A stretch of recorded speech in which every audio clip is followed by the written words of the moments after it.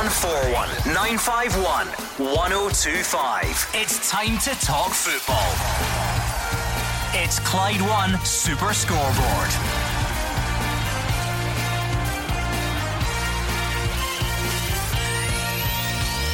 Good evening and welcome to Clyde One Super Scoreboard. Celtic have been drawn against Valencia in the Europa League after a disappointing 2-0 defeat at Hibs. Rangers are top after beating Hamilton Accies, but Steven Gerrard sees plenty room for improvement, and St Mirren remain rooted with Motherwell the big winners at the bottom as Kilmarnock continue to fly high. I'm Gordon Duncan. Joining me for your weekend review is Alex Ray and Hugh Keevins. A league that changes leader on a daily basis has to be a good thing. Aside from La Liga being here in the last 32 of the Europa League, has to be a good thing. The season is coming to the boil and there are absolutely no guarantees about anything. That has to be a good thing. The only certainty is that sometime between now and 8 o'clock, somebody somewhere will disagree with all of that. But that has to be a good thing. Yeah, well said. It was another dramatic weekend of football, Alex. You look at them, more than one team holding top spot between Friday, then Saturday, Sunday. It's changing all the time, and lots of talking points as always. Yeah, I think it all started off with Livingston's demolishing Hearts on Friday, Kilmarnock bouncing at the top of the league, St Mirren's woes continue, and then obviously yesterday Celtic losing to Neil Lennon's Hibs, and Rangers managing to get the 3 points. So there's plenty of discussion in terms of personnel changes, shapes. If Rangers got enough craft middle to front, there's plenty of things to talk about tonight. We want to hear from you though. 0141 951 1025. On Twitter we are at Clyde SSB. What stood out for you from the weekend? Are you happy? Are you not happy? What could be better? And of course Europa League draw as well. What do you make of Celtic's chances of progressing beyond Valencia? What do you make of that, Hugh? Well, it's a great draw for Celtic. I think it brings added colour to our season. It means that Celtic Park will be filled to capacity in February when Valencia come here. The Celtic fans get the chance to go to the Mestalla, one of the great football grounds of Europe. So there's no downside to this. They are 14th in La Liga. It's certainly a tough one. Any side from La Liga would present Celtic with a lot of problems, but there's no downside. It adds to the excitement that, as I said, is coming to the boil now. I think Brendan Rodgers will be actually happy with the draw. When you look at some of the other potential teams in which they could have got, Napoli, Zenit, Chelsea, Arsenal, it gives them a good opportunity to progress. Yeah, let's hear from you then. 0141 951 1025. If Twitter is your thing, then we are at Clyde SSB. Let's hear from Brendan Rodgers first of all. He says the result and performance against Hibs yesterday was disappointing. The Celtic boss described the goals they conceded as poor and says it is very clear they need to strengthen in January. Disappointing, of course, performance and result. We gave away 2 poor goals really from our perspective. Nothing to do with energy from Thursday. It was our tactical discipline in the 2 moments was not concentrated. So the first minute we left gaps, we pressed at the wrong time, and then we didn't track runners back in that early stage of the game. So that's disappointing. So you don't get off to a good start playing against a team that's not overly confident. They're not as if they've been flying high. And then the second one comes from our free kick. Again, tactical discipline. We don't secure the ball at the top end of the field, and Scott Brown's left in a sort of 2v1 from behind. So 2 poor goals from our perspective, and then didn't create enough going forward. Some flashes across the box and whatnot, but yeah, we just didn't quite have the performance level today. It's clear in terms of the squad, and we don't have that same strength as what we've had in the last couple of years. But we're very clear within the club in terms of what it is we want to do, and we know that we need to strengthen, and that's something that we'll look to do. And we just have to get through now to the end of the season, or the end of this month. It's been a tough run of games. Well, I accept that yesterday Celtic played without Rogic, Griffiths, Tierney, Lustig, Ryan Christie. But the problem for Celtic was that when they looked underneath the first team squad, they then found that there wasn't a lot they could rely on in terms of the players there, and there's a lot of deadwood at Celtic Park that needs to be got rid of, and I do appreciate that's not an easy thing to do because players are on very good wages at Celtic and other clubs may not be interested in them, but I think Celtic have to create space for new players because they have a very, very talented 16 or 17 players, but when you look under the bonnet, there's not that much talent there. Who do you mean by that though, Hugh? Because a lot of the criticism I've seen from yesterday was directed at guys like Odsonne-Edouard and Olivier Ntcham, so I'm not sure they can be considered as fringe players or under the bonnet players. No, but again, Odsonne-Edouard is not yet 21 years old.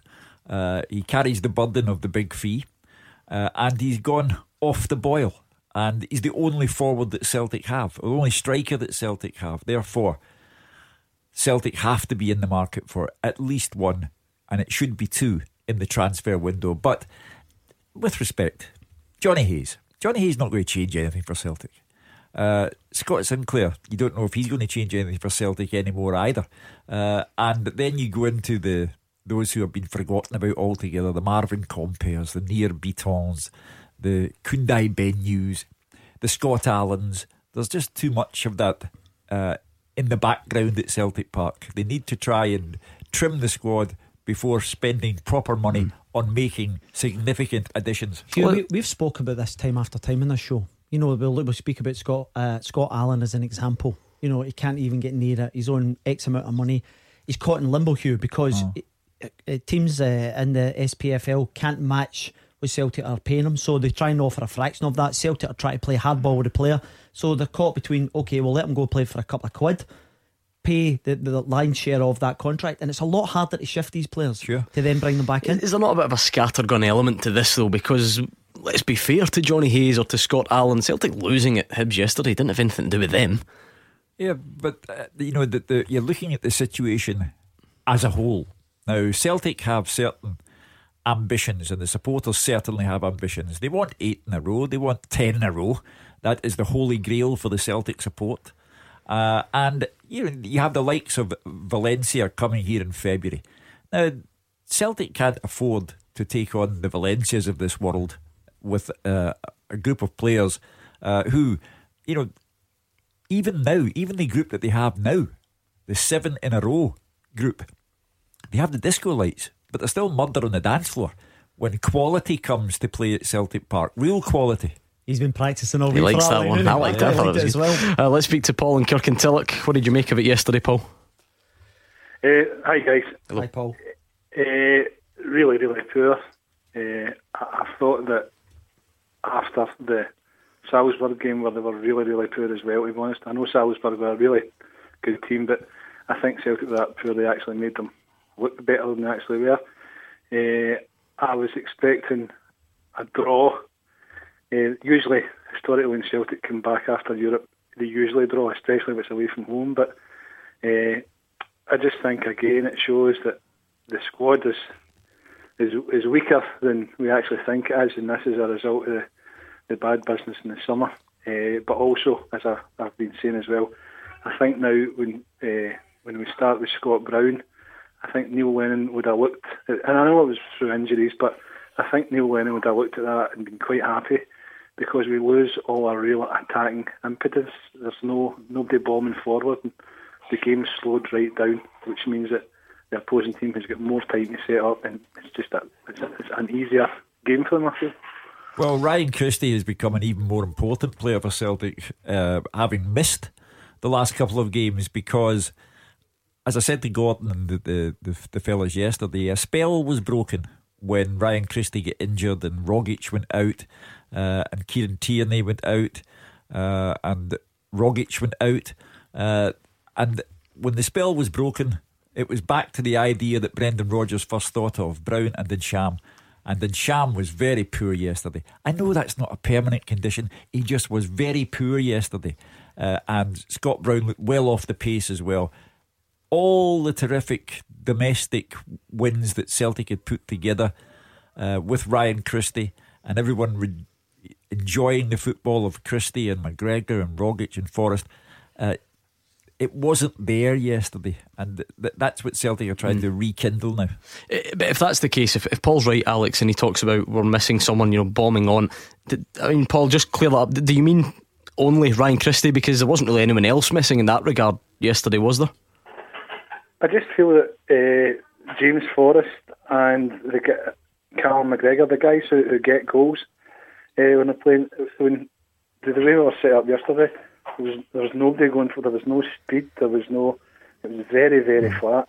And on the Ryan Christie one, we really missed him. But again, the both have landed lucky with Ryan Christie. I think we've landed very lucky with Ryan Christie. I don't think that anybody could see this coming because he done well with Aberdeen. But I think it's been a bit of luck, and the other half his came so good. Paul, you said something there in terms of the shape and the way they were playing. Obviously, the Forest were a bit more narrow, and you'd Sinclair at right wing back effectively, and Ezagiri. And when I look at the actual personnel at the disposal of Celtic and the way they've actually played, for me, I only seen, I would say, maybe about an hour of the game because I had to go upstairs.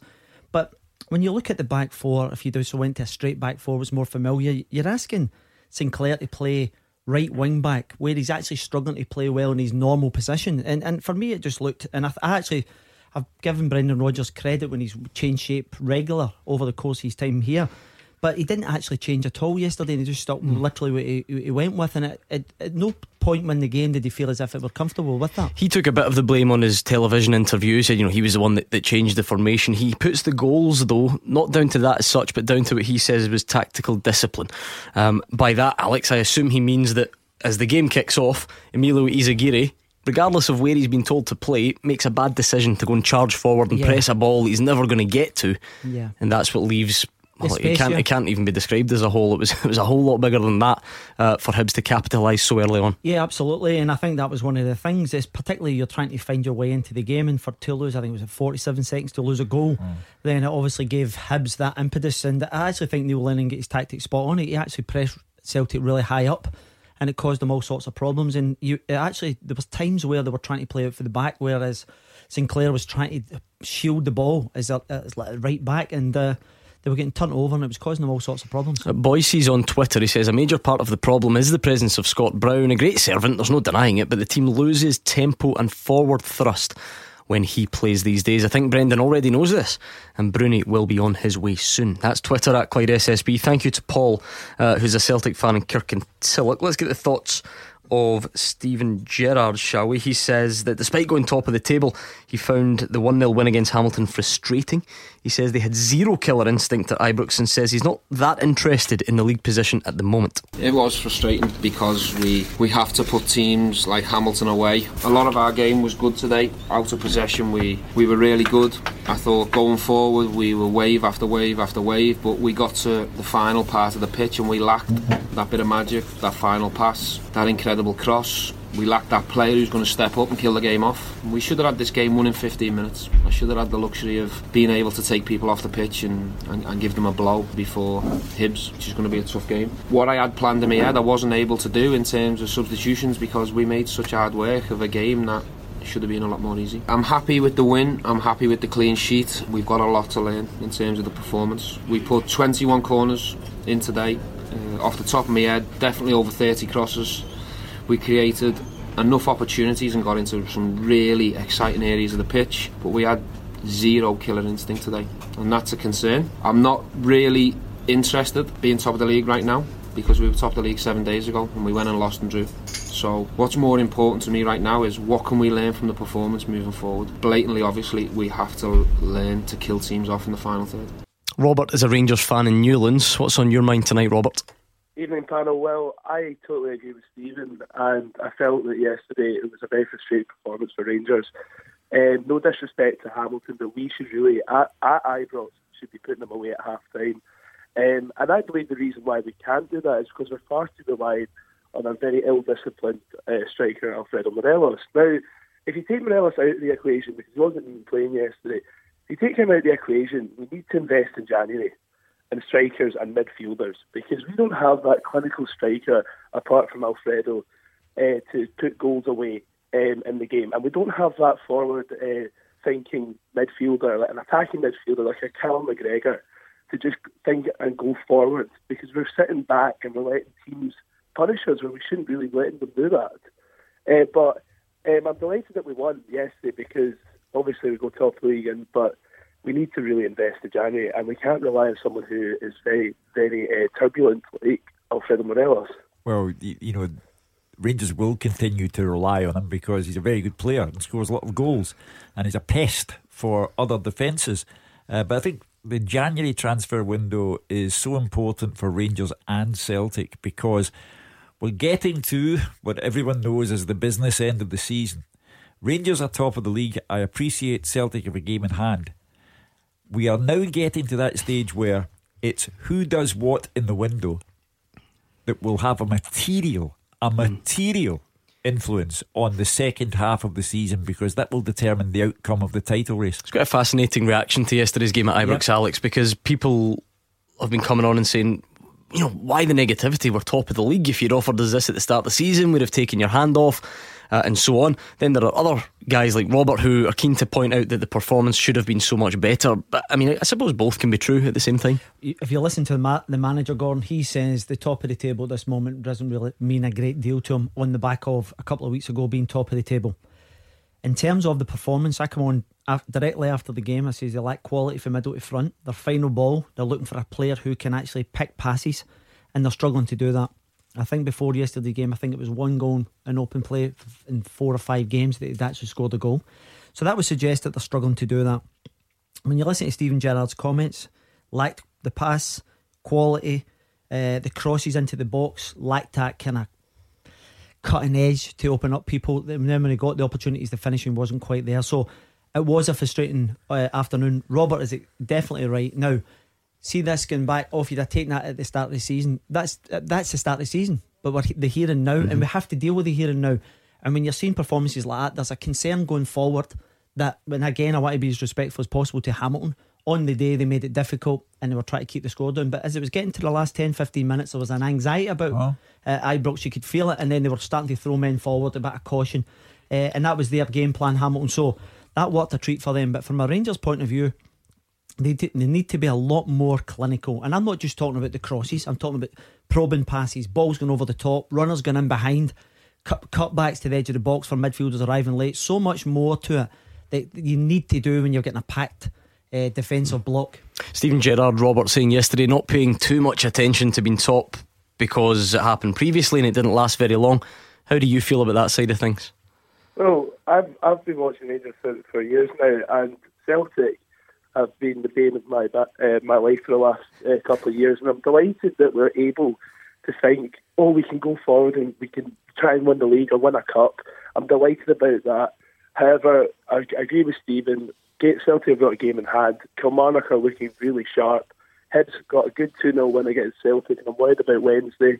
So we really need to focus, and that is what I think Rangers are struggling with, is the focus, because we lost Aberdeen at home after playing quite well at Tynecastle. Yes, we got a bit lucky, but we still got the result. And then we went on to lose and then draw against a very poor 10-man Dundee.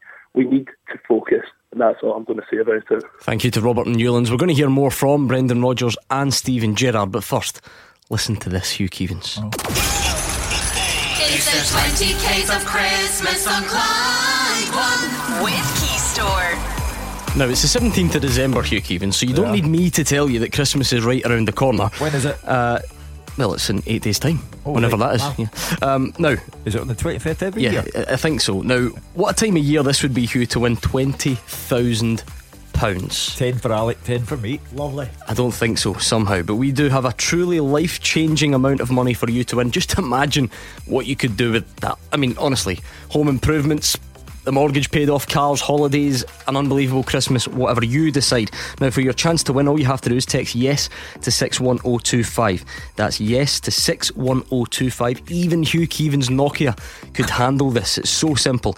That's for your chance to win £20,000. It would be paid directly into your bank account before the weekend when the lines close at 9 a.m. on Friday the 21st. The timing is just wonderful on this. Now, you can only enter and win if you live in Glasgow and the West, so like us, you need to have a G, ML, FK, PA or KA in your postcode. You also must be over 18. You would also pass that one, Hugh Keevins.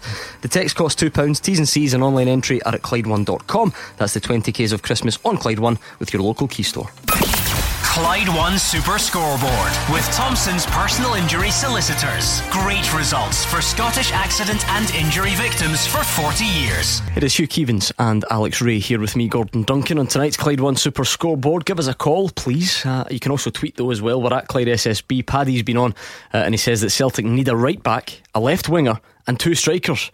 and to find the quality they need in those positions will be difficult, but the board only have themselves to blame if we don't win the league this season. So that's Twitter at Clyde SSB.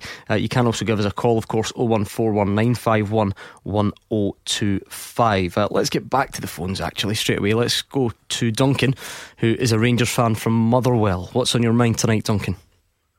Hi, lad. I was just wondering, obviously I missed the game yesterday due to work, and I was just wondering, obviously with Alex being there, what he thought of the performance of Ross McCrory. I've seen the highlights but didn't get to see much of him, and just thinking, I know they're different types of players, but with Ejaria going back to Liverpool, I think he's no huge miss, to be honest, and I think it could be a positive getting some actual Rangers players into the squad and getting a wee bit more game time. I was just wondering what Alex's thoughts were on that. Yeah, just watching the game yesterday, beforehand we were talking about the actual setup by Rangers with McCrory and Jack as a holding. It was a 4-2-3-1 in which they played. And for me, I think one's sufficient, particularly when you're playing against one of the teams at the bottom of the table, which would allow you to then get a more offensive player going forward. In terms of what he did it very well. He gets about the park well, he keeps it neat and tidy, similar to Ryan Jack. But I would prefer another offensive player in there. And you touched on Ejaria going back. I think that will be one of the priorities. Now, we just heard a Celtic fella on Twitter saying they need a right back, a left winger and a couple of strikers. For me, Rangers need an out and out, someone to pull the strings in the park, dictate play, probing, looking to killer passes, diagonals, get the tempo, similar to Callum McGregor. And then they also need a number 10, someone who can pick passes, slot players in, and that I think that will be a priority for Steven Gerrard, because as I said earlier on, I think it was 1 goal and 5 in open play, and they need players who can open doors, because if you put a low block against Rangers, then it becomes difficult for them to carve teams open, and that'll be something they'll be attentive of. I was happy to hear Duncan say, what's all the fuss about Ejaria going back to Liverpool, because I've been mystified by this. As I said to the guys yesterday, it's not as if Brian Laudrup left Rangers here. We're talking about, for me, very average player who would not in this life or the next get a game in Liverpool's first team and will go out somewhere else. And mystified by all the fuss surrounding his departure. I mean, I don't think anyone's distraught, Alex. It's just more. It's a relatively interesting situation. It doesn't happen too often, especially not when a player is getting so much game time. So I think there's more intrigue rather than disappointment. I think that's a fair comment. But I think most of the people who have been involved in football are surprised that a boy who's playing football in front of 50,000 decides that he wants to go back and effectively become a reserve player, because that's exactly what happened. But the interesting thing about this whole thing, having listened to Steven Gerrard's comments directly after the game, he actually wanted the boy to stay, so he must have seen something. I'll tell you what, let's just hear from him then. We're going to hold this till a bit later on, but why not? It's the beauty of live radio. Here's Steven Gerrard talking about Ovie Ejaria. He says he is sad that it's ended early, but the player was simply unsettled and unhappy. He's a Liverpool player, so first and foremost I have to respect the kid and the privacy, and also I'd like to thank Liverpool for the opportunities they'll have me here for half the season. Am I disappointed he's gone? Yes. Do I think it's the right decision? No, because I think he had an incredible opportunity here, but I'm never going to stand in a player's way who's not happy here and who's not settled, because I've got people who are desperate to wear the shirt and who'd run through a wall to wear the shirt. So it is what it is. I have to accept the decision. I'm sad over it, but it is what it is. I wish him all the best. The kid, he's a nice kid, very quiet, and he told me it was 100% football reasons. I have to respect that. Do you think Liverpool still have no problem sending guys here for long periods in the future?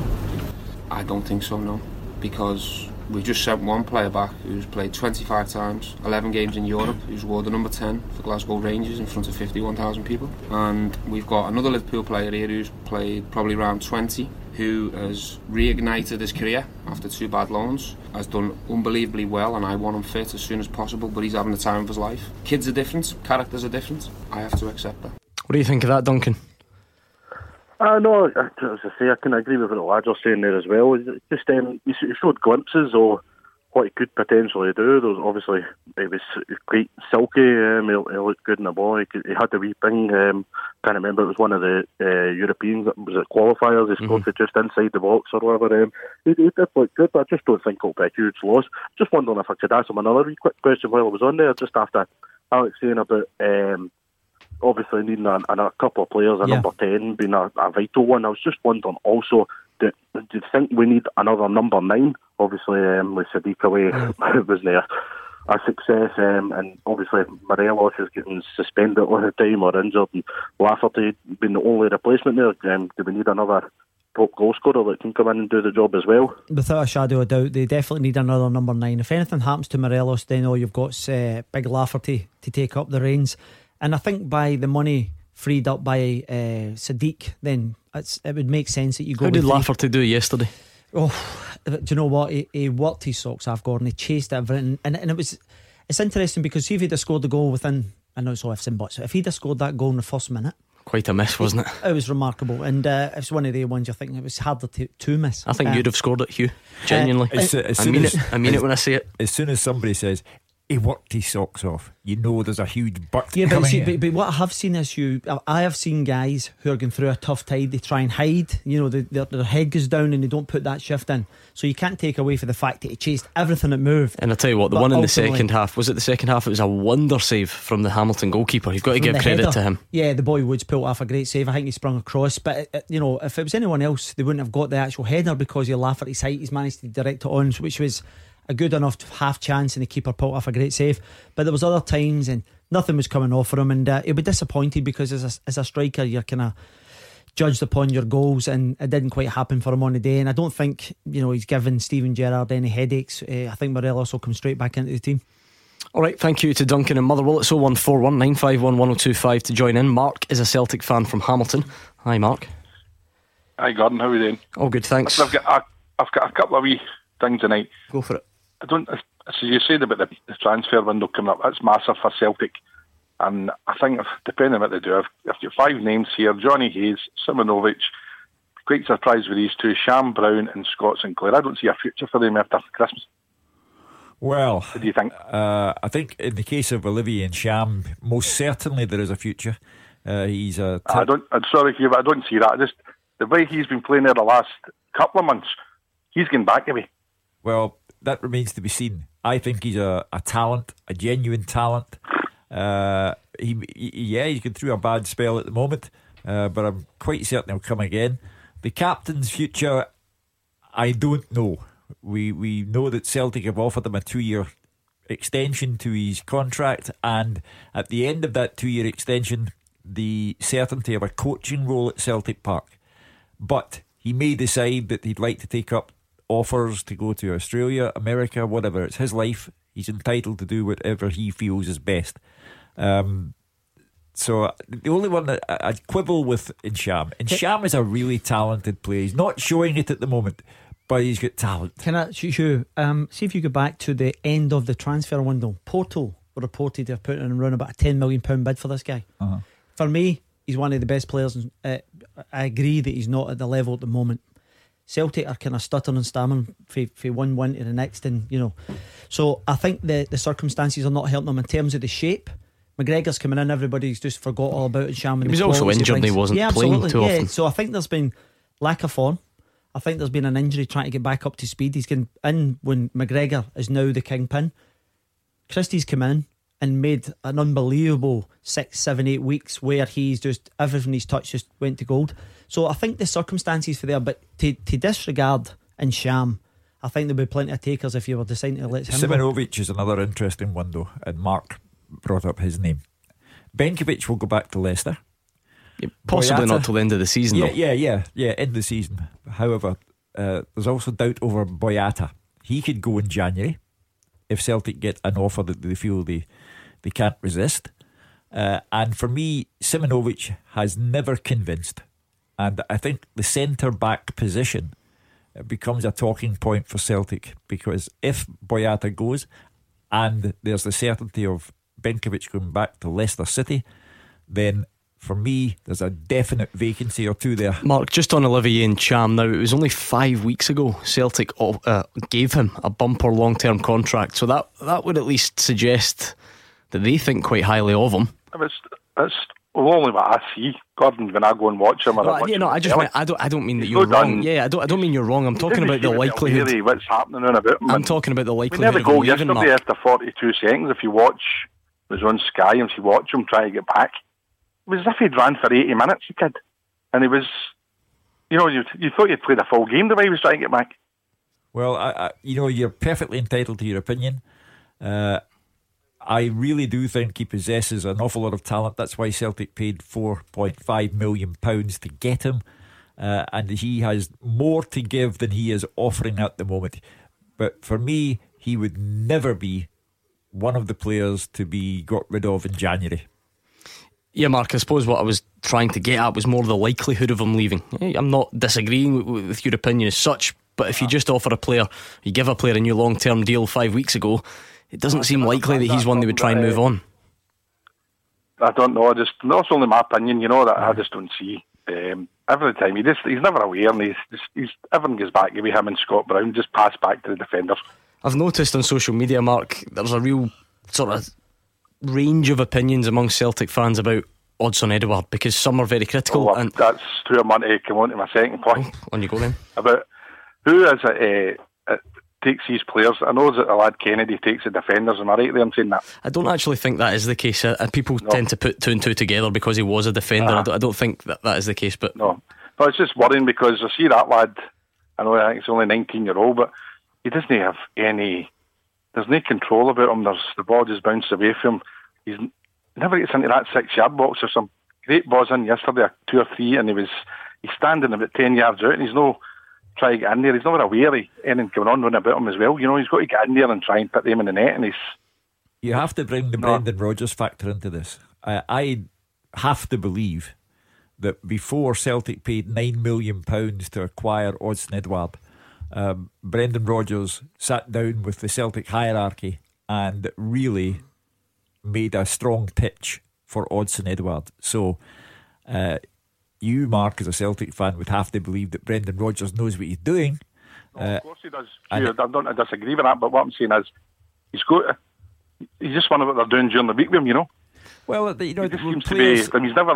Dembele could hold off players and defenders and lay the ball and get people into the game. This kid can't do that at the moment. I know he's only, but he's still got to be learning every day, and he's got to be shown. But when Edouard scores at Ibrox to make it 3-2 for Celtic there, and gets the nickname French Eddie, and everyone's in love with him, nobody ever says at that point, what does he do all week in training?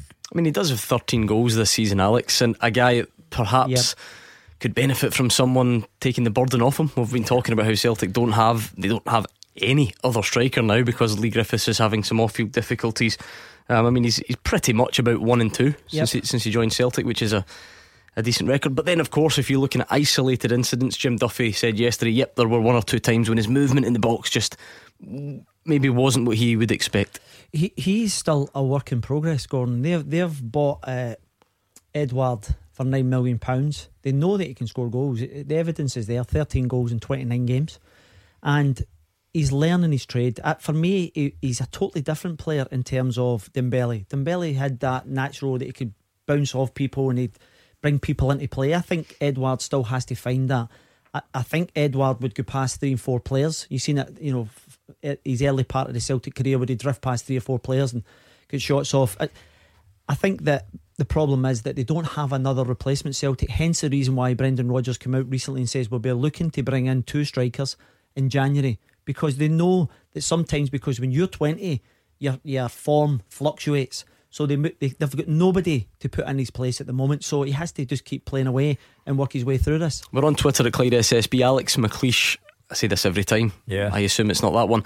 He says Hugh Keevins is right in panto mode, writing off 50% of the Celtic team, just an old villain in the studio. Bah humbug, he says. Even the current players could win the league and could make a treble. It's just a bad game. It happens. There's only one thing I can say to that. Oh no, I'm not. I think we'll leave that one there. Keep your thoughts coming on Rangers against Hamilton yesterday, and I want to get into this Europa League draw. We're going to hear from Brendan Rodgers on Valencia after the travel with Claire. Clyde One Super Scoreboard with Thompson's personal injury solicitors, a team that gets results every week. Talk to Thompsons.com. It is Hugh Keevins and Alex Ray that are here tonight, and they're waiting to take your calls. So do get in touch or tweet at Clyde SSB. That's exactly what Mark Butler has done. He says, is Ryan Hardy good enough to be the third striker at Rangers as backup to Morelos and Lafferty? One that came up over the weekend, Alex, understandably so, given the performance on Friday from Livingston. Well, I think they've already had a look at Ryan. He played spells, and they decided to let him go back out to Livingston. Now he's had 7 months out, Gordon. He's had a terrible time with injuries. He's come back. I think it's 3 goals he scored in his last couple of games. He looks to be on fire. But for me, he needs to go another level before he can be considered as a regular at Rangers. I think you have to show respect to Rangers, Celtic and Kilmarnock and say the league championship is a viable entity here. No one's double-digit figures away from anybody else. Hearts are still right up there. They've played a bit more, but you'd have to have more belief in Kilmarnock than Hearts. But no one's past the finishing post yet. So when the transfer window comes along, again with respect to Ryan Hardy, Steven Gerrard's looking for someone who could win him a title. Brendan Rodgers is looking for someone who can cement 8 in a row. It's not about bringing back fellas who are on loan. Mark was asking us back up, to be fair to Mark on Twitter. Right, give us your thoughts on Valencia. Is that doable for Celtic? Is it a stretch too far? Could it have been worse? Could it have been better? You tell us. 0141 951 1025. Brendan Rodgers, he says he is excited by the draw. He says they've still got lots to do though before they can think about that game. The Celtic boss also went to Spain, Hugh, to study Valencia as a young coach, and he was also part of the staff at Chelsea when they won there. One, delighted to obviously been in the draw, and two, it's another game against a team with a great history and one of the great teams in Spain. So obviously when it comes, it'll be a long way off, but we're of course delighted to be in there, and we know it's going to be a really good game. In terms of you look at their league, it's been a difficult season for them, but I think over the last few years it's been a difficult period in the history of Valencia. But I've seen them this season against Manchester United. I thought when I seen the game at Old Trafford, I thought they played very, very well in that game. What you would describe as a typical Spanish team, technically very good, got a good idea technically and tactically of the game, and get some very good players. Again, it will be a tough test by the time it comes around, but of course we have the first leg at home in that game, and we would like to bring some sort of advantage into the second leg. But I think firstly when I was a young coach, they were one of the teams that I would have travelled over to Spain to study. I think the last time I was there with Chelsea when I was part of the first team staff, and we played a Champions League qualification game, and we won 2-1 on the evening, I believe it was. So yes, that was my last time at the Mestalla. So, but it's a very famous stadium and a wonderful atmosphere in it. Gary's a Celtic fan in Shettleston. When that name came out the hat today, Gary, I'm sure you were keeping an eye on it. What was your sort of gut reaction? Valencia. Yeah. Well, they've won a couple of times now, haven't they? The last 5-6 years. Yeah, certainly got a good European pedigree, Hugh. Yeah. They won La Liga for the last time 16 years ago. Mind you, Real Madrid and Barcelona are a bit of a complication in that direction. They're not bad. But it's a great draw, for Celtic, for the Celtic supporters. If you fight your way through the group stage, you might as well enjoy a team from La Liga. You might as well enjoy your trip to the Mestalla and savour a 60,000 crowd inside Celtic Park when they have to come here. Alex, it strikes me as being right there in the middle, where it's glamorous enough, but it's not that absolute glamour tie where you're going to get battered and you're only worried about the glamour of it. But at the same time, it's not one of those, that's the easiest draw we could have had, and I'm glad on a footballing sense, that the chances of progression are high. It's probably just somewhere in the middle. Gordon, it's in the middle of the road. I think Celtic will feel as if they have the resources to get through this tie. Valencia, 14th in the Spanish League. It's interesting, if you go back several years, they were one of the bigger ones. They were in the top 3-4 with Mendieta and guys like that were involved, but they're very much on the decline. They might be starting to come back now. So I think the most important thing for Celtic is that they take a lead over to Spain. The other fascination, of course, is who will be playing for Celtic by the time this tie rolls around, because we'll have had the full January transfer window, and who knows who Brendan Rodgers might have brought in to strengthen Celtic. I was speaking to someone over in Spain today, Hugh, talking about the real consideration is, will Valencia even have the same manager by the time the game comes around? Marcelino, the manager at the moment, is under a little bit of pressure because, like we say, they're toiling a bit in the league. But having said that, they finished 4th last season. Yeah, that's why they've just been in the Champions League. So Celtic, perhaps still one to be cautious of. Celtic only have to go back to RB Salzburg last week. Their quality. They're not from La Liga, but their quality. And their quality was too much for Celtic. And we have other examples of the top sides, the best sides, being too much for Celtic. However, as I say, the fascination is, who might Celtic have in their team by the time this tie rolls around mid-February? Gary, you want to come back in? Aye. Did you talk about Scott Brown? Hugh, you understand this. He's been a great servant for us, right? Uh-huh. We've just found a better player. Scott Brown could walk into a lot of teams and be a top player. But Callum's there to do a job, and he's doing it well. We're not losing many games when he's playing that role. So he is.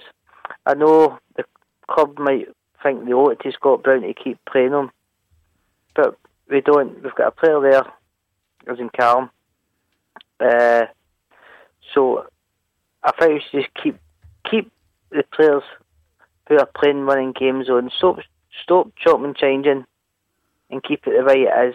Well, chopping and changing was necessary yesterday because Lee Griffiths has personal issues. Kieran Tierney and Rogic had fitness problems. And then, of course, Cal McGregor did play there against Salzburg, and I know they were good. I know that, but then it got to half time, and everyone thought, well, we need Scott Brown there to change this. And it's only a few days ago since Brendan Rodgers said that sentimentality would not decide anything where Scott Brown was concerned, whether he played or did not play. Sentimentality won't come into it. Celtic have offered Scott Brown a 2-year extension to his contract with the promise of a coaching job at the end of it, because Brendan Rodgers clearly values Scott Brown. He was well off the pace yesterday, but that may have more to do with the fact that he's been out injured for weeks and is trying to rediscover the pace. So I don't think that Celtic want Scott Brown to go anywhere, but you're perfectly entitled to say that without him they certainly enjoyed a rich seam of form. Hugh, you're saying that the 2-year deal is on the contract with a potential coaching role at the end of it. Why do you feel as if it's not been signed then?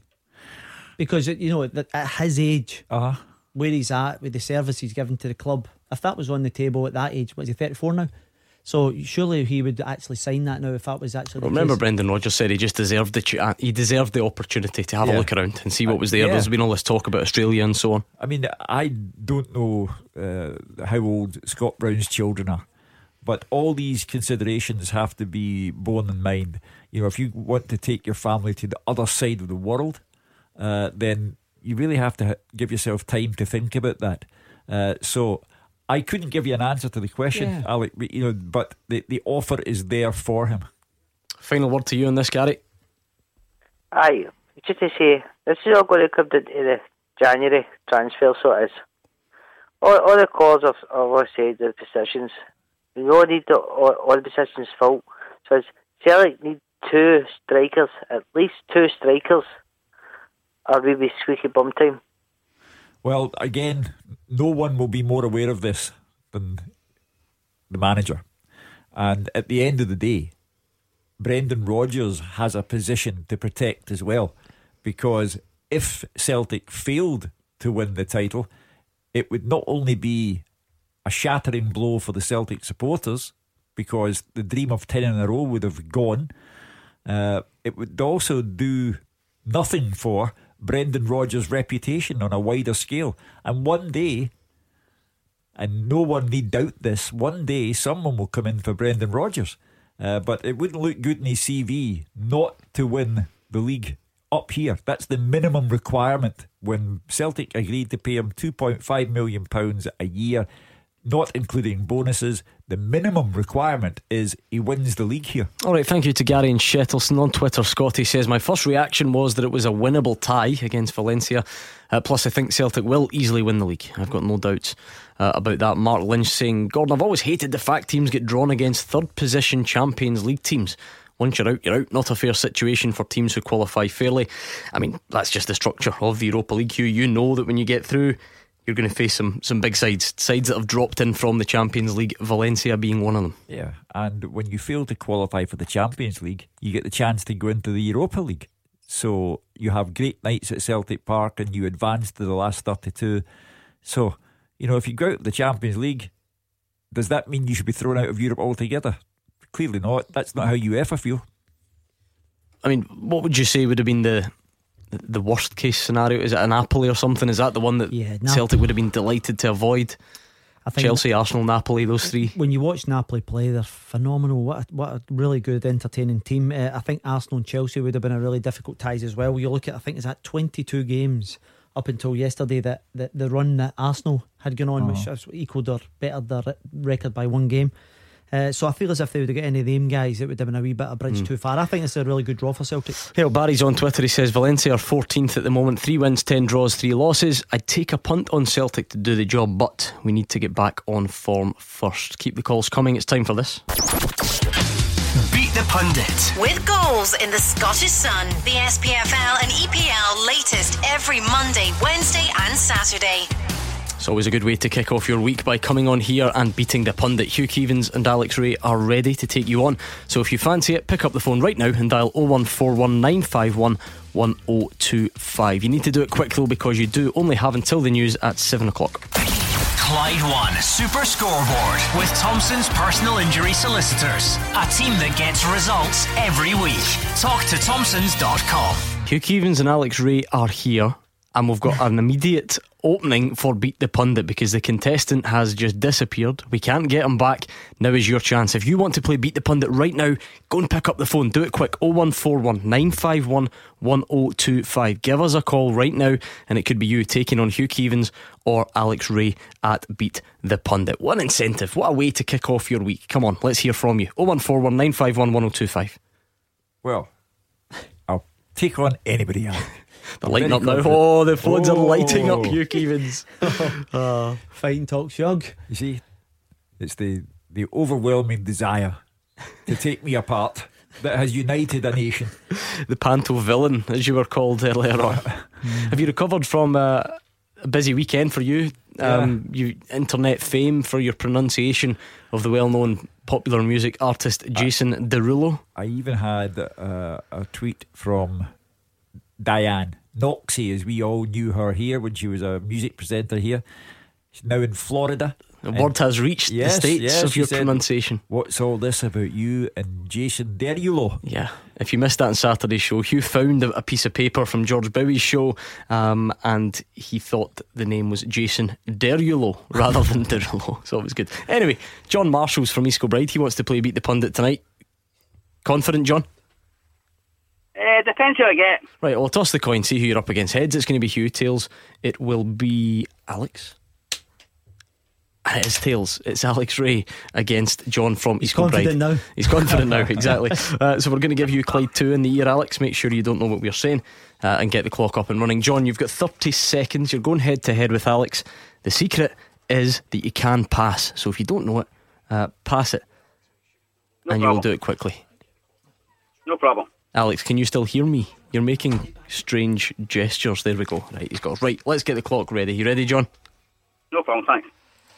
Name any team Valencia played in the Champions League groups this season. Manchester United. Who did Derby face tonight? Nottingham Forest. Who's got the better goal difference, Livingston or Aberdeen?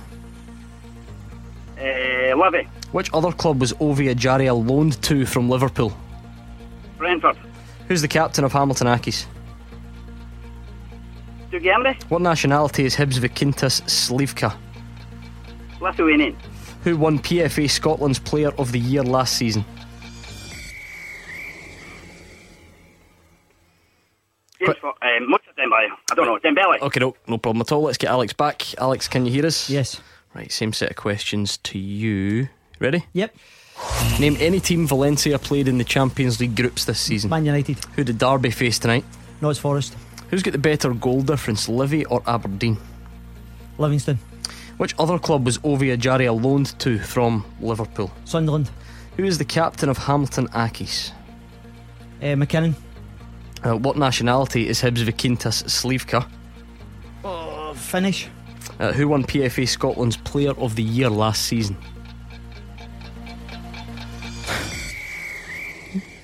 Just guess a name. Quick. Scott Brown. Okay. How do you think that went, John? I think I'm picked. You think so? I think so. All right, let's get that out there. Let's go through them and find out. I think we've got a stewards inquiry brewing on one of them. I'm a bit worried about one of them, I must say. Producer now. I must say, name any team Valencia played in the Champions League groups this season. Man United. You both went for Man United, you both got it. Who did Derby face tonight? Nottingham Forest. You both got it, 2-2. It then went 3-3, Hugh Keevins. The standard was high tonight. Livingston have the better goal difference out of them in Aberdeen. It's +8. Which other club was Ovia Jari a loan to from Liverpool? It's Sunderland. So first blood, Alex Ray. He goes into a 4-3 lead. I'm going to come back to the next question because that's where the stewards inquiry lies. What nationality is Hibs Vykintas Slivka? He's Lithuanian. John knew it. You said Finnish, so he equalises.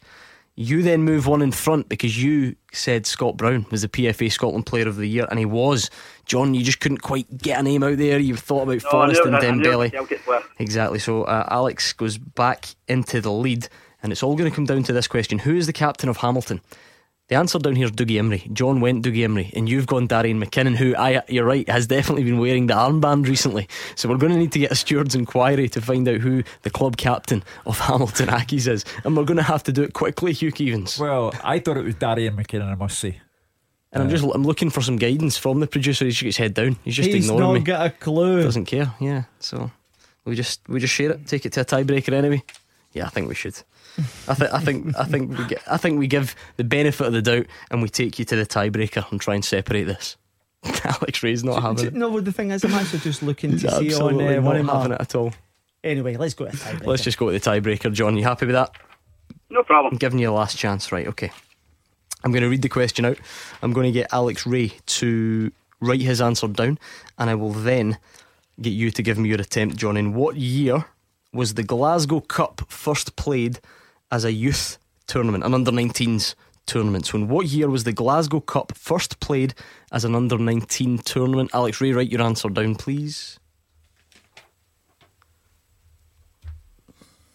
And show me it. Yeah, sure. Okay, John, what's your attempt? 2007. Oh, wow. Very close. Alex has gone for 2008. Is that right? Yeah. John has gone for 2007. I can tell you the answer's 1990. So John pips you. We were close, John. John pips you.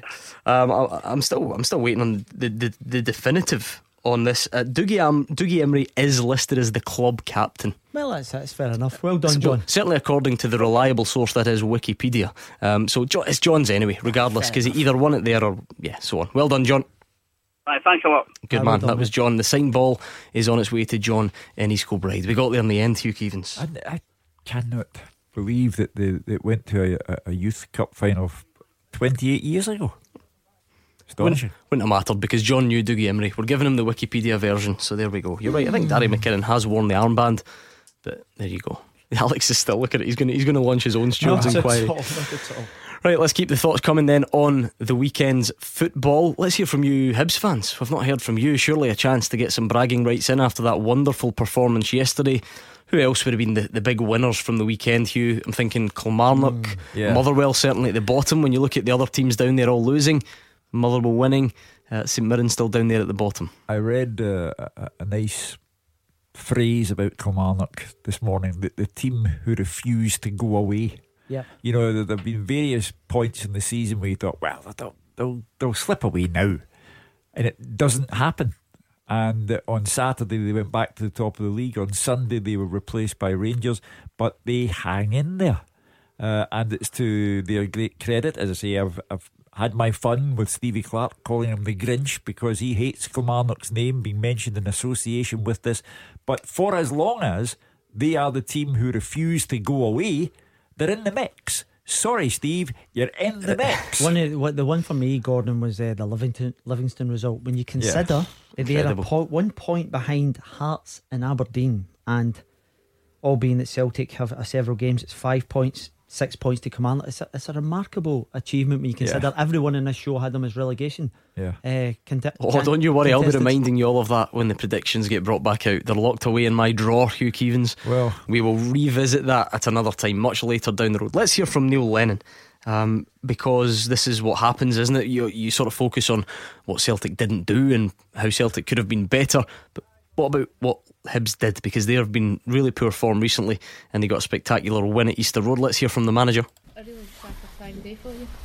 Well, it's a remarkable performance really under the circumstances, and considering the emissions we had out of the squad, I'm really proud of the team and delighted with them. I'm also annoyed with them because 2 weeks ago against Kilmarnock we were pathetic, and then we go and put 2 back-to-back wins playing really well, so that should kickstart our season again. We know if we can overcome Rangers on Wednesday, we'll be back in the top 6, and all of a sudden things start looking really healthy again. But we looked healthy today. There was a good belief about us, and on the counter-attack I thought we were fantastic, and off the ball our discipline was very, very good. Our tactical discipline was very good, and we've beaten a very good team today. You got the dream start. It's not often you get kind of more your own way against Celtic. So what do you mean? In terms of Hibs had a great performance, but Celtic struggled today as well. Yeah, but I think that's down to the way we played rather than the way Celtic played. I didn't think Celtic they made it look a little bit flat, and I know from my own experience after the big European nights that there can be a bit of a hangover. And we got off to a great start, but you're looking at it going, it was a great flow and move, and then you're looking at it going 89 minutes to go. It could be a long 89 minutes, and you're waiting for the tidal wave to come, but we kept going, and we created a lot of good chances in the first half and very good chances second half to win the game by more. And that's not being, I don't think that's being disrespectful to Celtic in any way. I thought some of our football was superb today, and a great second goal as well. It was a fantastic finish. Colin and Stephen are amongst the Accies fans getting in touch to say that Dougie Emery's the club captain and Darren McKinnon is the team captain. I mean, it's not exactly, the question just said who's the captain, so you can understand why there's a bit of confusion here. Well, you did the right thing and went to a tie break. So my fault, it just says captain. Yeah, the great thing about Neil Lennon and Hibs yesterday, I love it when this happens. All the conspiracy theorists have to go and sit down and shut up. All those who say, "Oh, Neil Lennon will never try against Celtic," and no one tries harder, to my way of thinking, against Celtic than Neil Lennon. So now the Rangers supporters can go there on Wednesday and know that Neil Lennon will try his very best against Rangers and Celtic. Hibs is on Twitter. He says Neil Lennon's been superb. A makeshift team with 8 players out. Who was the last team to beat Celtic with that injury list? Macca's on the line. He's a happy Hibby, I'm sure. I am. I just wanted to say, actually, I don't know, you'll be able to maybe correct me here if this is wrong, but I think Brendan Rodgers hasn't actually won at Easter Road, because I'm sure the last couple of games we played them last season was 2-1, we beat Celtic, and the game before was I think it was 2-2. It would be need to check that, Mark. It would be an astonishing. Yeah, I don't think he's won it at Easter Road. It'd be astonishing if a man thinking back to the season before, Invincible season. Yeah. I mean, maybe he has. Come on, Mike, I need to get your facts right, man. He's just winding you up. In the invincible season, hold on a second, Mark. In the invincible season, I think Celtic only had 4 draws. They had no defeats, 4 draws. So they must. Was not one of them at Easter Road though? Well, they'd be there twice, I would have reckoned. No, not necessarily. Anyway, what about the performance yesterday? Marcus saying he was delighted. I thought the lads were brilliant. From start to finish, I thought the fans were great as well. We got right behind them and that, and just really encouraged, because obviously after Kilmarnock, which was a very, very abysmal, and really the game should have ended at Kilmarnock with a floodlight failure. We came back and done well against Hamilton, because we had that draw with St Mirren in the middle, and just obviously I just thought we really were at it, you know what I mean? And we always seem to raise our game against Celtic and Rangers, and hopefully we're carried on into Wednesday. But this is why Neil Lennon gets upset. Macca's right, by the way, because remember, Hibs were promoted, of course. So last season it was a 2-1 win at Easter Road, a 2-2 draw at Easter Road, and Celtic won a game at home, drew a game at home, and there was one at Hampden. So there you go. You are right, Macca. Well done. I'll go back to what Neil Lennon said. He said he was annoyed with them after the game because it's only a couple of weeks ago since they played in a manner that he described as pathetic. Yeah. And this is my number one bugbear. People raise their game against Celtic and Rangers and then slip up in all manner of places. The Hibs performance yesterday, minus several automatic choices for Neil Lennon, was outstanding. They ripped Celtic apart. They could come back in, Gordon. Sure, no problem. They could smell blood from the first minute, and they scored in the first minute. And Celtic never had a look in.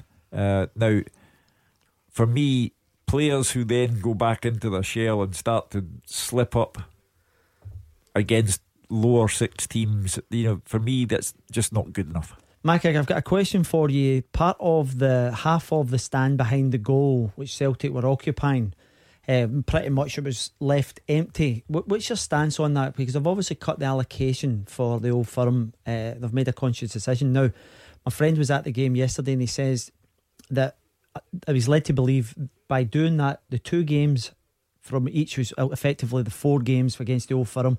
It's 175 grand they'll lose if they don't sell these seats. What's your thoughts on that in terms of a business going forward?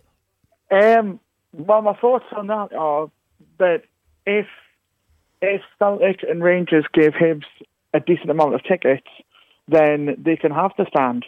But luckily, at Hibs, I'm on the away season ticket scheme. So when we play Rangers and Celtic, you get allocated like a ticket straight away.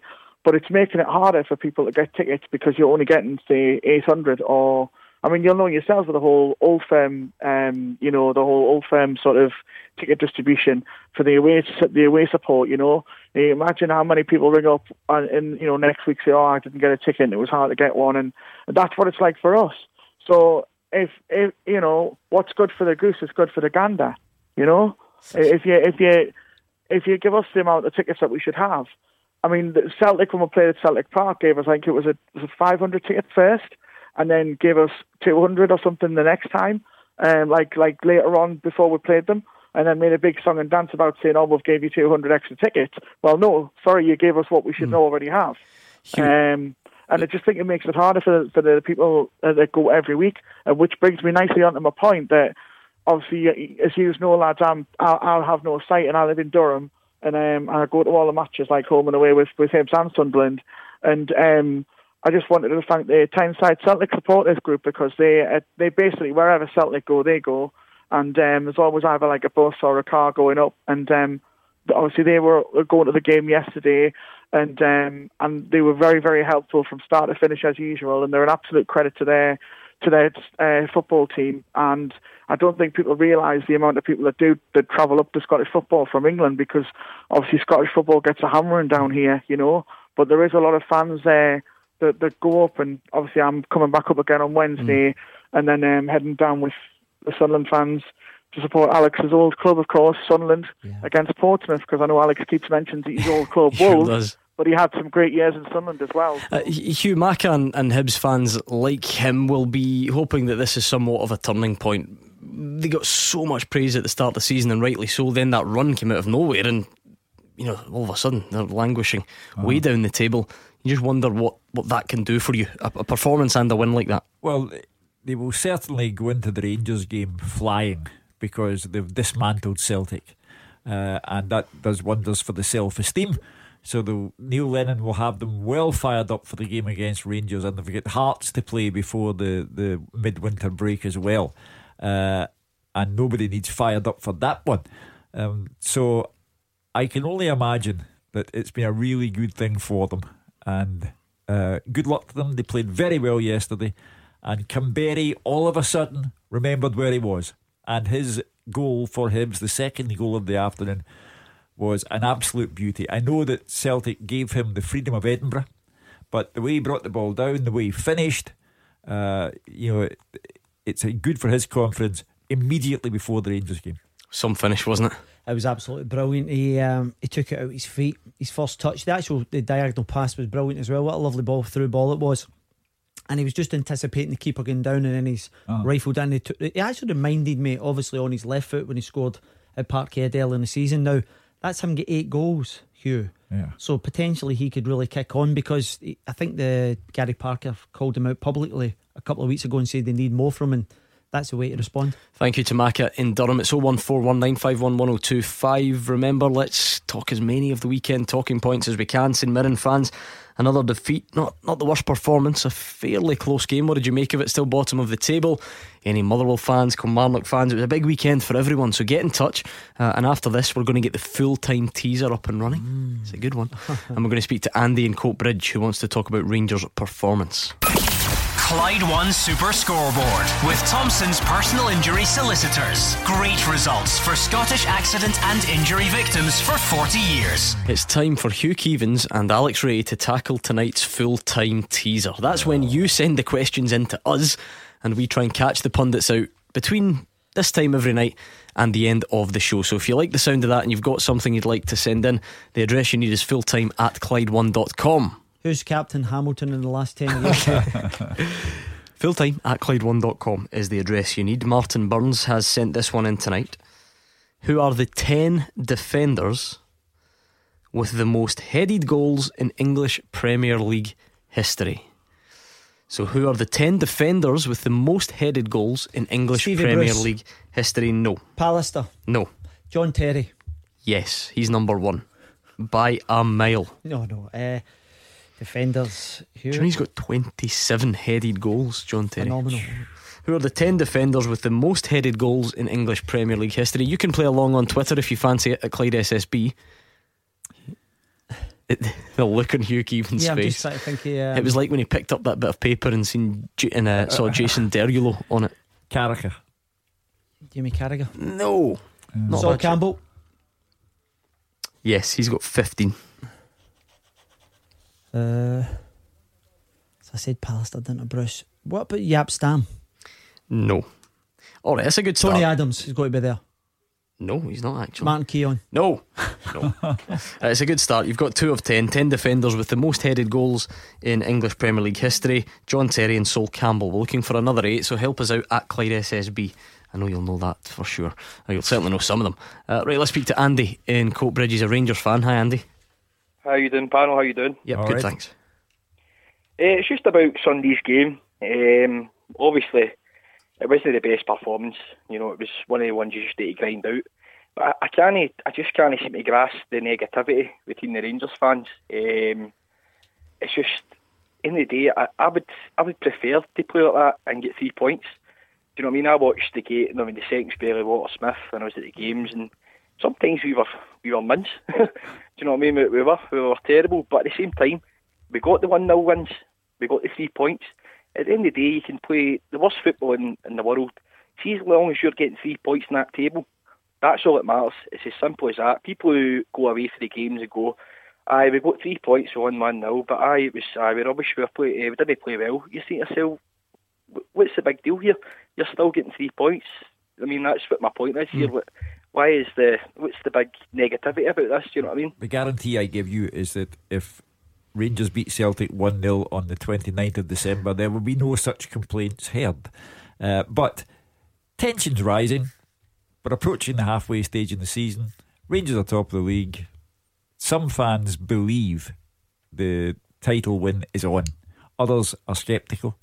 Others don't dare think about it. So we've arrived at serious time. And when there's a drop in standards, when it's like yesterday, I think people overreact to that. Is it because, Alex, there's perhaps a feeling that at some point Rangers will have to raise their level? Because it's pretty obvious. I mean, Andy is right. If Rangers win, if Rangers play badly every single game between now and the end of the season and win 1-0, they'll win the league. Yeah. So you can see where Andy's coming from, but at the same time, it must then come from a sort of a fear, a worry that at some point we're going to need to raise the level. And are we seeing signs of that at the moment? It's not just the Rangers fans, Gordon. When you hear exactly, the manager said it himself. When you didn't hear he? Stephen Gerrard afterwards. Now, I said at the post-match when Mark Guidi said to me, what's your take on this? I says they'll be delighted with the 3 points, because ultimately when Celtic are dropping points and you take the maximum points, then obviously that kind of gives you that added advantage. Now, the problem you've got is when it comes up against better opposition, you're going to have to raise that level, the quality, the crosses, the passes. They all have to be better because you're up against better teams and you have to carve them open. So they'll have to raise that, and I think that's where Steven Gerrard's frustration, a lot of the Rangers fans' frustration on the back of yesterday. But I also get the concept that you can win games scruffily, but ultimately you want to play a bit better than that, because for me, further down the line will come unstuck. Now, if you want to go back to Dundee, they didn't create as many chances as they should have. Aberdeen, Livingston away. So these are games that you have to find a way of getting results, because if you can unlock the doors, then you may well be more points ahead. One of the interesting things that Steven Gerrard said post-match was, he said, I thought it should have been over after 15 minutes. 15! So, you know, it's almost like breach of promise. Lafferty misses a sitter, Candea scores the goal, and only 2 minutes have gone, and both of those things have happened. And Steven Gerrard, like many Rangers supporters, thought, we are going to blow them off the park. 15 minutes was all Steven Gerrard gave Hamilton in the match. Andy, do you want to come back in there?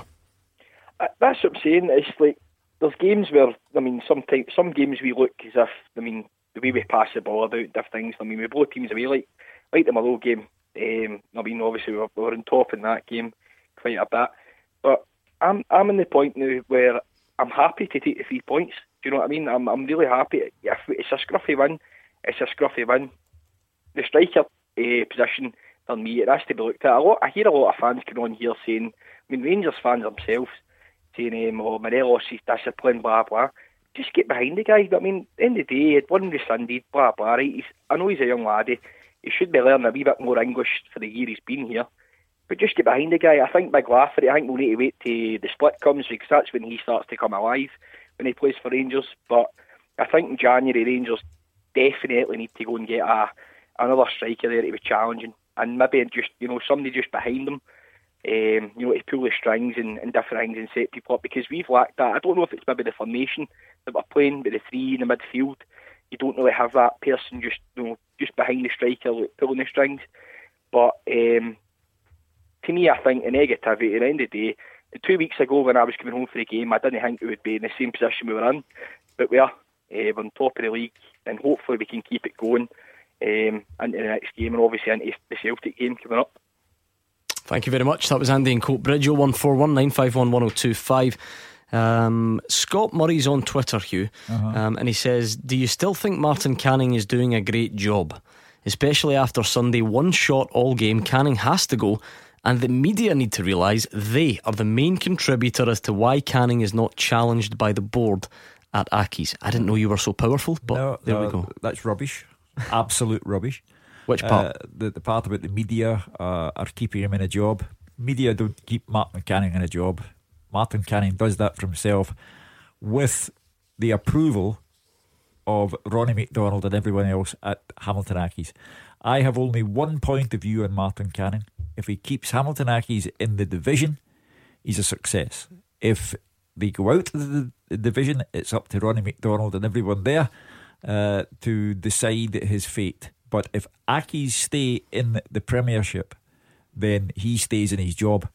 Horrendous start for us. Thought we were nervy at the start, maybe understandable in maybe the form we're in, but there's no reason to be. I say this every time. Every game is a different opportunity to go and impress, and when you come to places like this, if you don't embrace it and don't look to come and enjoy it, and you become here timid, then that's what happens. That start in that first half, we weren't good enough. Second half were a lot better. It was a more competitive game, and the one thing you've got to do when you concede that early is stay in the game as long as you can. And you can see that Rangers become a little bit nervy in the last 15-20 minutes. We still believe we can get something because we're still in the game at 1-0, and that's why Woodsy's save in the second half was a great save for Lafferty. I think when these type of games go to, they're in danger of running away from you because they relax a little bit as well. They're not as much concerned about you countering and maybe getting something from the game. So, but all in all, after the start we had, I was pleased with the response and the attitude of the players, and thought we defended the box really well. It's a lot of crosses, a lot of corners, a lot of free kicks into the box, and we defended them great. Alex, what do you think about the tweet that we just read out from Scott and then hearing from Martin Canning? Listen, I get a wee bit of grief off the Hamilton fans. I actually said that I feel as if he's doing a decent job, and my reasoning for that is he's managed to keep a team who are the lowest budget in the division. All being now, Livingston may well be blowing that out of the water, but over recent years he's managed to keep them in the division. They constantly lose all their better players, and the acid test for Livingston next year will be when all the good players who are out of contract get cherry picked, whether they can go again and have the same impact they have this year. Hamilton have managed to do that, and that's the reason why I feel as if he's doing a decent enough job, because I know the kind of salary that they're paying at Hamilton, it's you know, it's not the best, but they do what they do with the resources they have, and they run the club brilliantly, and then they bring in young kids, and they always filter young boys through the system. You two are in agreement here, so I'm just going to automatically take the other side of the argument. If you're a Hamilton Accies fan, can you understand you get a bit fed up perhaps of this budget argument time and time again when you look at Livingston and say, well, their budget's not holding them back? It's a different, I told you this a few weeks ago, in terms of this is a team that's actually come through 2 or 3 seasons together. They've continuity. Yeah, they've managed to hold on to their players, because no one took a nibble in the summer when they get promoted. No one expected it, so they've managed to keep hold of all these players, and that's what I'm trying to say to you. Next year there'll be a lot of the boys who will get cherry picked, and that's just the nature of the game, and it's how you then recruit to try and have the same impact. I would hazard a guess that they will not be in the top 6, where obviously we're only halfway. Whether they can stay there over the course, you know, but they will most certainly get cherry picked, and that is a difficulty that Martin Canning and teams like Hamilton have to deal with, contend with. Does there never become a point, Hugh, when Hamilton Accies fans are allowed to want more than just staying in the division, as you say? Sure, yeah, but you must also temper that by saying some of them have totally unrealistic aspirations. I mean, we had one gentleman on here one evening who was talking about qualification for Europe. Well, I mean, this is a club that can't draw 2,000 people to their games, and I do think that some expectations are ridiculous. However, it's a free country. If you don't like the manager, you're perfectly entitled to say so. If you don't like the way they play their football, again, you're perfectly entitled to say so. But particularly in terms of social media, you have a group who are so vociferous in their dislike of Martin Canning. It's quite disturbing. But my point will remain that if Hamilton Accies stay among our top 12 clubs and do not drop out of the division, that's a success. Who are the top 10 defenders with the most headed goals in the English Premier League history?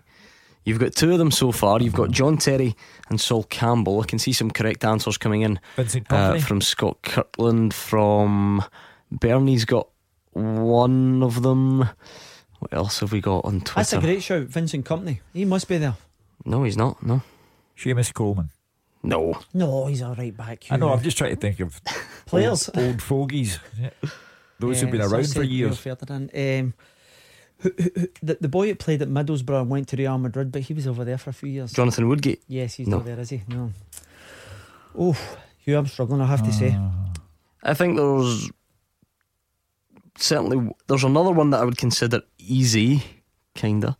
Another 2 just below that level, and then of course there are a couple of proper obscure ones. Who sent this in? Martin Burns. Martin, why don't you go Christmas shopping? Because then we wouldn't have any full-time teasers. We're under the cosh here. This could be a 5 to 8 job. All I'm going to say for one of them is look a bit closer to home. Davy Weir? No. You're getting warmer, as they say. Goffey? Colder. Oh, in fact, no, yeah, still colder. I thought I'd spotted a link, but I haven't. No, that's colder than Davy Weir. But it's there or thereabouts. I'm struggling. Peter's in Paisley. What's your point tonight, Peter? Hi, Pan, how you doing? I missed the beginning of the show. It's just a few things I wanted to say about Celtic's performance on Sunday, about Brendan Rodgers' tactics. Having Scott Sinclair on the right and Forrest on the left was totally flat. There was only one player that came on, and that was the last 15 minutes. It was Mikey Johnston. I don't know why Brendan Rodgers didn't give him a game other than Sinclair. I think Sinclair's been watching too much Corey. I just think it's just a right game on Sunday. Well, Brendan Rodgers said it wasn't the formation, it wasn't the tactical approach, it was the players' lack of tactical discipline. Well, let's just draw that distinction. He did say that it had an impact, but he said not for the goals, Hugh. He did admit that it perhaps affected the game, but just not specifically for the goals. Anyway, maybe that's not important. It was certainly a team that didn't work, put it that way. And for Celtic, under Brendan Rodgers, to finish with 4 winners on the park, 2 of them playing in wide positions and 2 of them playing through the middle, had a bizarre element to it for me. And the major thing that I took from it is that, yes, they were without 5 automatic picks, but when you go underneath the surface and you're looking for people to help you out, Celtic don't really get a great result. You're not always going to get the personnel that you want, Alex, and fans like Peter, though, yesterday were perhaps looking at the 11 players and thinking, why not play Christopher Ajer at right back? And of course, listen, that's not his position, but then you can almost play everyone else in their normal position. You're only upsetting one person. Absolutely. Whereas what happened yesterday, Ajer's out of position, Izagiri's out of position, Sinclair's out of position, James Forrest, and so on. For the life of me, I can't understand why he didn't just go. He's tried and trusted. He could have went with the 4-2-3-1 with Ajer at right back, Benkovic, Simunovic and Izagiri, Brown and Sham, the holding midfielders have played through a very successful period. James Forrest on the right, where he's been fabulous, McGregor, Sinclair off the left, and Edouard up through the front. And it didn't work. And for again, I don't know if it was one of the ones he was trying to be stubborn and go, we're going to persevere with this, because he has changed. I remember at Motherwell a couple of years ago when they were 2-0 down at half time, they go to 3 at the back and then they absolutely steamroll and score 4 goals. So he has that flexibility, he has done. So I was surprised when he didn't do it yesterday. Peter, is there a chance to take this out on Motherwell at home on Wednesday? Oh, definitely. I just want, and I think, is there anything about Patrick Roberts coming back? Is that any truth in that? Is he going to cancel his contract at Man City? Well, he's in Italy. Spain rather. Close. Which is close to Italy. And he's not getting regular football. I think he's shown some flashes recently. But yeah, Celtic supporters believe, and Peter's clearly one of them, that Patrick Roberts has this emotional attachment to Celtic, and that Celtic are better when he's about the place. I think Patrick Roberts, if he came back, it would be terrific for Celtic, because he's a very, very good player. Thanks to Peter and Paisley. Any more on the teaser? No. I'm actually going to go for... We're looking for 10 defenders with the most headed goals in English Premier League history. John Terry, Sol Campbell. You've only got 2. My word, I thought it was better than Van that. Dijk? No. I know it's early. Not been there long enough. I know. But what about the one closer to home that I told you about? Oh, Big Macaulay. He's good at the Rangers. He's just... Yeah, him. It's got to be him. Gareth Macaulay, yes. I'm actually looking at his name now. I'm looking at goals in the Macaulay on the paper. He's got 12 headed goals in English Premier League. Yeah, but that was a female Tony Pulis's West Brom team, wasn't it? Scott Liddell's got a cup. He's got one of the other ones you don't have. I mean, if you're thinking, certainly in the last 12 years or so, if you were to do a best central defenders of the last 12 years or so in the English Premier League, this guy would be there or thereabouts. It's not an old teammate of mine, is it? No. Lescott, no. Oh, he's in it. He's there. Yeah, Lescott's in it. So you've stumbled. You can join in anytime you want. You've stumbled across that one by accident. We'll get the answers to the teaser next. Clyde One Super Scoreboard with Thompson's personal injury solicitors. Get the result you deserve. Talk to Thompsons.com. Into the final part of tonight's Clyde One Super Scoreboard. Hugh Keevins is here, Alex Ray is joining him, and they've got some work to do on tonight's full-time teaser. It was sent in by Martin Burns. If you've got a question, we would love to have it, so send it over to fulltime@Clyde1.com. Tonight's is who are the 10 defenders with the most headed goals in English Premier League history. During the break, Alex Ray tried to give me someone based on the fact that he took penalties. Needless to say, we had to point out that you don't take penalties with your head. So there we go. The top 10 defenders with most headed goals in English Premier League history. You're doing alright. You've got John Terry, Sol Campbell, Gareth Macaulay, Julian Lescott. Did you come up with any during the break? Ledley King. No. You asked me that before the break, I'm sure. Yeah, and I said no, or maybe it was during the break. I've got a couple here. Sami Hyypiä. Yes, do you know he's second on the list? He's 17. Philip Albert. No. Nemanja Vidic. Nemanja Vidic, yes, he's got 12. What a player he was. He wasn't bad. Any more? You get an else, you?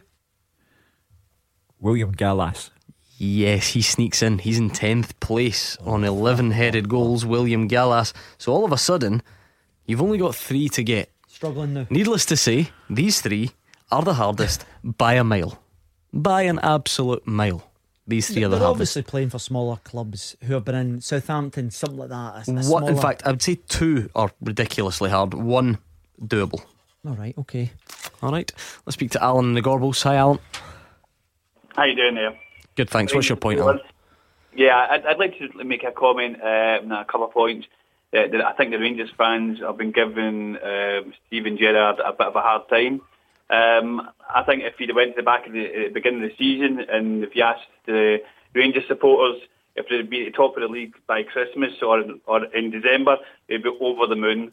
I'd just like to know what the panel think, and also what they think about Celtic. They're still saying they're so far ahead, it's unbelievable. I'd like to know what the panel think about that. Well, nobody on the programme said Celtic are so far ahead it's unbelievable. We were all asked at the start of the season who we thought would win the title, and with one exception, the exception being Derek Johnson, everyone said Celtic. At that point, that's hardly going out on a limb. They had won 7 league titles in a row. So how else do you sort of judge the gap? Because I mean the points speak for themselves. It's obviously close. Celtic have got a game in hand. It's obviously close. Maybe there's more to that question. Is it about where is Rangers' top level compared to Celtic's top level? Well, we've now reached does that make sense? We've now reached a stage where, and the caller's quite right, the Rangers supporters who are complaining really have to step back from it and think, wow, top of the league. And understand that while it's not always perfect, and sometimes there are rank bad moments like drawing at Dundee and being beaten at home by Aberdeen, for Rangers to be top of the league at this stage is remarkable. Now we come to the tough dip. We get to the transfer window with Celtic having £27 million in the bank and Rangers perhaps relying on getting players in on loan. If things are as close as they are now, come December 29, the Celtic supporters will be insisting that Celtic spend proper money on making the difference between themselves and Rangers in the second half of the season, and it's then a case of how can Rangers react to that. We do have quite a lot to try and cram in still, so quickly, Alec, give Alan an answer. In terms of Steven Gerrard, I think, or the point about Celtic and how far ahead they may or may not be. Well, listen, I think that comes from a Celtic perspective. They feel as if they've got so much in the tank in terms of the quality. They've still hit top gear. They've got a lot more in reserve. So I think that's where that comes from. However, you look at the table at the moment. In terms of Steven Gerrard, I think there's been one or two emotionally on the back of the disappointment with Aberdeen in the Dundee game. We're getting a bit excited about things, and you have to put it in context, Gordon, in terms of, he said one transfer window, 15 players in. You're having to blend all that together and try and get things up and running. So again, it goes back to that old adage, if you go back to the start of the season, halfway through the season, but I always maintain, come the end of this month, we will have a better gauge where Rangers are at. Thank you, Alan. I'm just going to try and fire through some more calls and the teaser. Any more on the teaser? No. One of them played up here. Let's speak to Ian in Bearsden. He's a Partick Thistle fan. Hi, Ian. Hi there. What's on your mind? Stephen's point about the Hamilton fans giving Martin Cannon a hard time. I had arguments with Partick Thistle supporters over the last season and a half after Bob's time was like, and they needed to play the board. Ian, it's a terrible line. Are you outside, Ian? Yeah. Right, give it one more bash. Okay, can you hear me now? Yeah, just. Alan Archibald's time with Thistle was up about a year and a half ago. The board stuck by him. They should have got rid of him halfway through the season when it looked as if we were going to get down anyway. But they stuck by him, and Hamilton are doing the same with Martin Canning. You just have to look and see where Thistle have ended up. You know that sometimes you've got to make a change before it gets too bad, and I think that's the position Hamilton are in just now as well. Alright, I get that. Do you see similarities, parallels? Yeah, that's a fair point. Do Hamilton have too much faith in Martin Canning? My simple rule of thumb is if the Accies stay in the division, then that's all they can ask for. However, and that would be the difference because Thistle didn't. Yeah, ultimately. Yeah. But there does seem to be this everlasting groundswell of opinion that Martin Canning is doing a bad job and that people want him out. However, the people who employ him and pay his wages don't share that point of view. Just quickly, Ian, what about your team at the moment? Well, my argument to you is the Thistle board had faith in Alan Archibald and gave him another year's contract. Look what he's got now. They brought in Gary Caldwell, and apart from one win, he's done nothing. He's done absolutely nothing, and I'd dread to think we could in danger of going down again next end of this season. So you wanted Alan Archibald away, and you got your wish, and now you've got a new manager in, but he's doing nothing. So do you want him away as well? No, I would. They should have got rid of Archibald before the season started. But that's done and dusted. That's done and dusted. You've got a new manager now, and you're saying he's doing nothing. So do you want him out? Well, I'll give him till January and see what happens. But he said that he had went through a dossier of all the players. He went and met the board and looked into all the squad and how he'll analyse it all and how he could sort things. And he hasn't. And if Partick Thistle decide to get rid of Gary Caldwell, then you're on to the next guy. And, eventually you'll sack them all and you'll get round to having me as your manager. See, with this, the argument Ian's putting across, if they had have changed when they were in the Premiership and brought in, I'm just saying Gary Caldwell because he's now the replacement for him, if they had brought him in, it might not have worked anyway. So you're never actually given any guarantee what way it's going to go. Thank you to Ian, Partick Thistle fan from Bearsden. That'll be enough. I couldn't even squeeze another call in if we wanted to. So let's get back to this teaser. We're looking for 10 defenders who've scored the most headed goals in English Premier League history. Martin has sent the question in. The address you need to send your question in is fulltime@Clyde1.com. John Terry, Sammy Hoopier, Sol Campbell, Julian Lescott, Gareth McCauley, Nemanja Vidic and William Gallas. 3 to go. Clues. Well, he said that one of them played in Scotland. I'm just trying to think. So it's obviously somebody that's come up latterly in their career. Played for Rangers and scored a spectacular Old Firm goal. Ugo Egiog. Right, the other two are ridiculous. We just start with a team, kind of leading towards a team. Leeds and Bradford. Bradford would have been, was a big centre half. Leeds and Bradford. This guy played for years. Yep, hundreds of appearances for both. It's David something, isn't it? David. Oh, jeez. You need to tell me. I don't know the guy's name. Begins with a W. Worrell. Hey, David. No, close. Oh, brilliant. I've played against Weatherall. I'd never have got that. David Weatherall. And the last one, possibly, definitely the hardest, I'd say. Blackburn, mostly. And then QPR. A bit of a spell at Villa, but Blackburn, mostly. Blackburn. His surname is a type of dance. Tango. No. Yes. A dance. Chris Samba. Thank you, Hugh and Alex. We're back tomorrow night 6 o'clock with Gordon Dalziel and Roger Hannah. And stay where you are.